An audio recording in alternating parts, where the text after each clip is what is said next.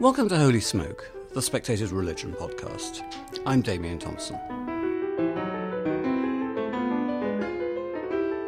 Just before Easter, The Spectator carried a fascinating article by Senator Maxton Graham entitled A Tale of Two Sarahs. Two possible future leaders of the Anglican and Catholic churches who, she says, represent versions of Christianity so different that you might as well forget about Anglican-Catholic unity. Actually, strictly speaking, it's not two Sarahs, it's a Sarah Mullally, new Bishop of London, and a Sarah, the African Cardinal Robert Sarah, who's in charge of worship for the Catholic Church, despite not being at all keen on Pope Francis's modernising agenda. The article, very wittily, portrays Bishop Sarah as a kindly purveyor of woolly platitudes, and Cardinal Sarah as a frightening figure, icon of Catholic traditionalists, who thunders against receiving communion in the hand and once compared gender ideology to ISIS. I found it riveting as an article.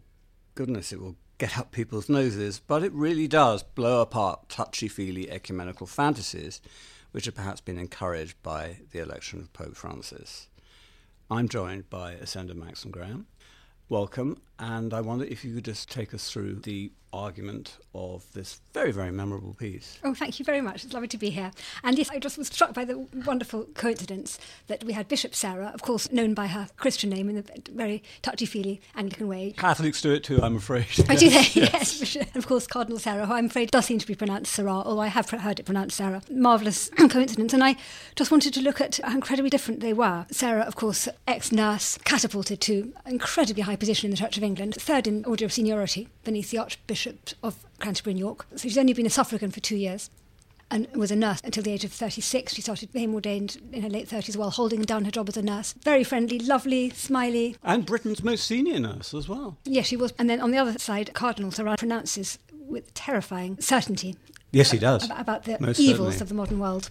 As you mentioned yes, in the piece, he was thundering against receiving communion in the hand. Now, this is something that, I don't know, in this country, most Catholics, vast majority of Catholics receive in the hand. I don't like it, but most Catholics do. I've seen cardinals, including conservative cardinals, receive in the hand.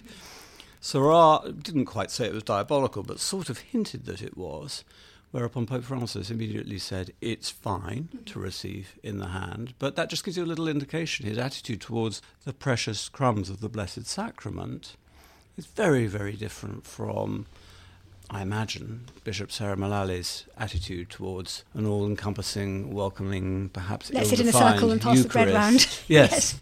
We've said that she had a very distinguished career in nursing. Nonetheless, you do quite rightly observe that she's a bit of a waffler. I feel so. I do quote one of her sayings when she was first given the job. She had to write something. She wrote a typically lovely Anglican wishy-washy sentence. Churches confident in faith, compassionate in action, and creative in partnership come about when local ministers are supported to be the best they can, and members of their congregations are encouraged to flourish and be ambassadors for their faith. And as I say about that, you can neither argue with it nor remember it. It's meaningless, isn't it? It's nice, kind and sweet and meaningless. But as you say, perhaps this is happening in all churches these days. Yes. Except Certainly the Catholic bishops of England and Wales, with one or two exceptions, are fantastic platitude merchants. Are they? And certainly, I think Bishop Sarah will get on extremely well with Cardinal Nichols, who, when it comes to bishopese jargon, is utterly fluent and has been since childhood, I think. Here's Sarah Mullally on the vexed, very, very difficult question of homosexuality, which really is dividing the Church of England and the Catholic Church too. Here's the quote: "It's a time for us to reflect on our tradition and scripture and together say how we can offer a response that is about it being inclusive love." What on earth does that mean? Yes to gay blessings? No to gay blessings? Long-term gay marriage? Yes? No? You haven't got a clue. And here she is on the question of Anglican priests who don't accept women priests or women bishops, which is a really big issue in London, where there's a lot of traditionalists. Anyway, Sarah says, "I'm very respectful of those who, for theological reasons, cannot accept my role as a priest or a bishop. My belief is that church diversity throughout London should flourish and grow. Everybody should be able to find a spiritual home." If you start unpicking that statement, you end up in despair, really. Not knowing where you are. you are. So woolly, so unhelpful, to use one of their favourite adjectives. But basically she's saying she's respectful of people who don't think she's anything but a laywoman, admittedly a dame of the British Empire, and that she thinks that there should be a spiritual home in the church. I think she's saying the church, possibly she's saying London, for everybody. I mean, does that include Scientologists? Does it include Wicca? We don't know, but I think we have a fairly clear idea of the tone. But let's talk about Cardinal Sarah, who, as you say, is a rather frightening figure, and he's an icon of quite hardline traditionalists in the church, but also for some traditionalists in the church, he's seen as quite needlessly provocative, and you say a bit frightening. That's the impression shared by many Catholics. Yes, I do ask, which of those two do you think Jesus would prefer to be stuck on a desert island with? Would he prefer to be stuck on a desert island with a wishy-washy, sweet, nice ex-nurse, or with the terrifying cardinal who does at least obey the Bible? It's very difficult to say, yeah, isn't who knows? It? Because, well, I mean, one of the issues on which Cardinal Sarah probably disagrees with Pope Francis is on admitting divorced and remarried people to Holy Communion, yet that's the one subject on which Jesus is a relatively hard line. That is, his disapproval of divorce comes across much more strongly as, say, his disapproval of homosexuality, which he never actually mentioned, but divorce he had a thing about, and so does Sarah. Do you think it's partly a cultural geographical thing? Because Sarah sounds not just like a Catholic traditionalist cardinal, but also actually like an African evangelical at times, thundering against homosexuality. This is the sort of rhetoric of evangelical as well as Catholic Africans. People almost enjoy, just bring on that hard line. But it's quite distinctly African, isn't it? I suppose it is, and there are Anglicans just that hard line, I would have thought, as well, among the African Anglican bishops. Very, very, very hard line. I mean, they make Sarah look like Sarah. So which would you prefer to be stuck on a desert island with? Oh, definitely Sarah, because actually I say that, but Sarah could mend your broken ankle. Sarah could mend my broken ankle, but it's possible she might bore me to death. Actually, the other bloke might as well, and Yes. I might bore them to death with my endless, uncharitable carping.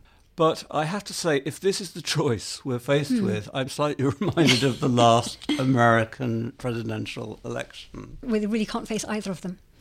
Yeah, I mean, it's the difference in stature that really surprises me, and lots of Anglican friends of mine say their jaws haven't stopped dropping since hearing the news on the 18th of December that this person should be replacing Richard Charters, who does have stature and depth and deep theological knowledge. Yes, he does. And experience. Yes. What happens to all the clergy who really have worked their way up through the ranks, who have done this theological training in their late teens, been curate through their 20s, priest through their 30s, eventually became a suffragan bishop?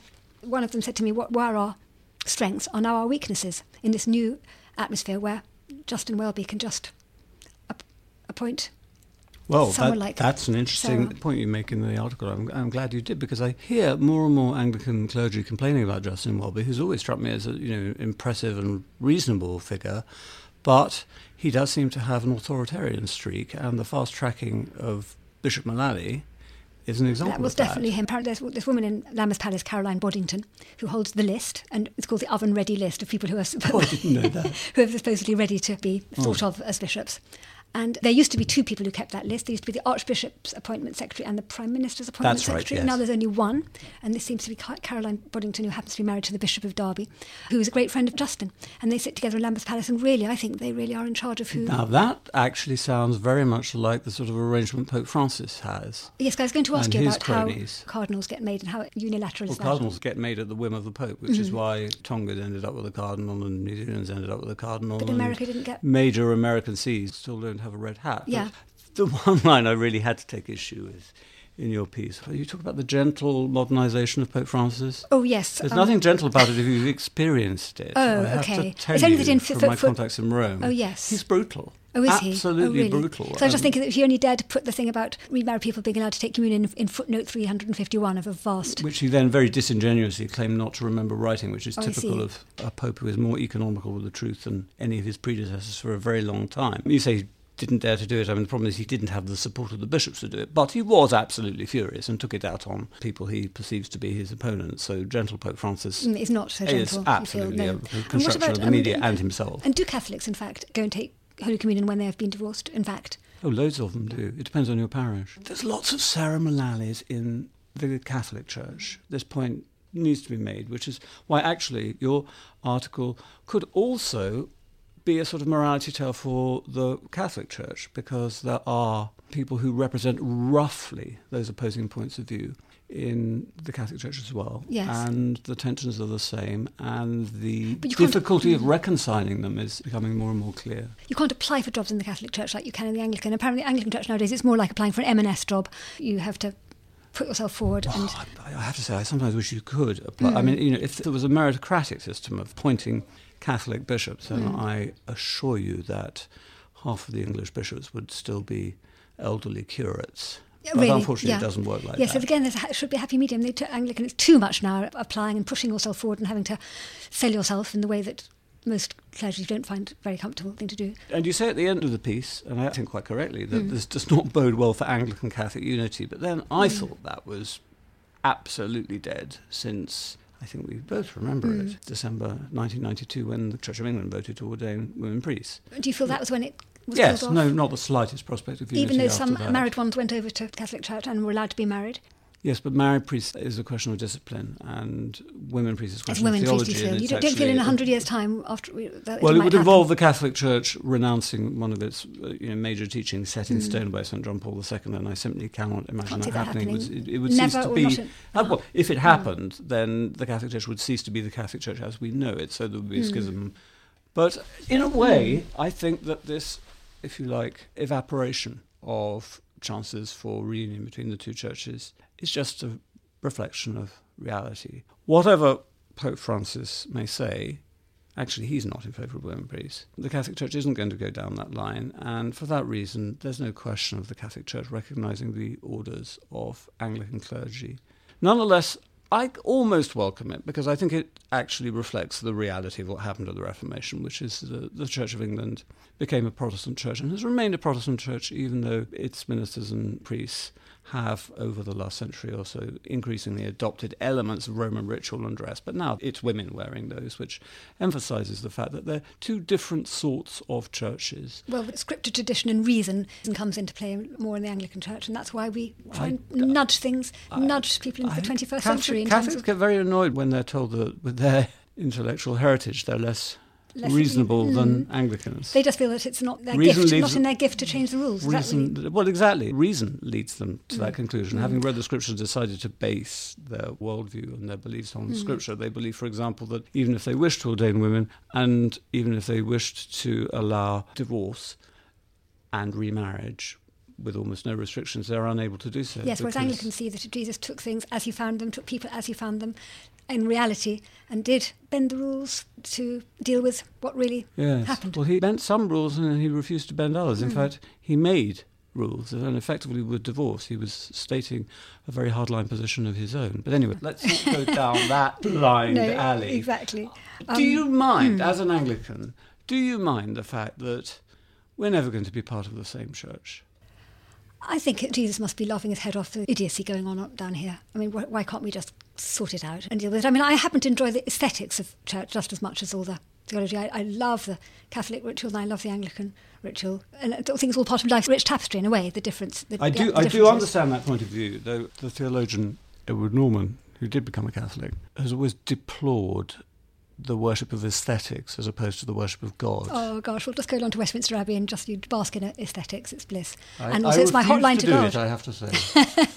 Because it's not my church. No, I see, you've never been there. No, I have been there. I once had the wonderful experience of going there when it was empty. Apart from anything else, you didn't build it, we did. Sorry to sound this sort of gruesomely tribal. Oh dear. Yes, exactly. I can see your tribal is a bit like football supporters. Anyway, I welcome the recognition that a Catholic church and a Protestant church are different and they can work together, but they're not going to become part of the same church.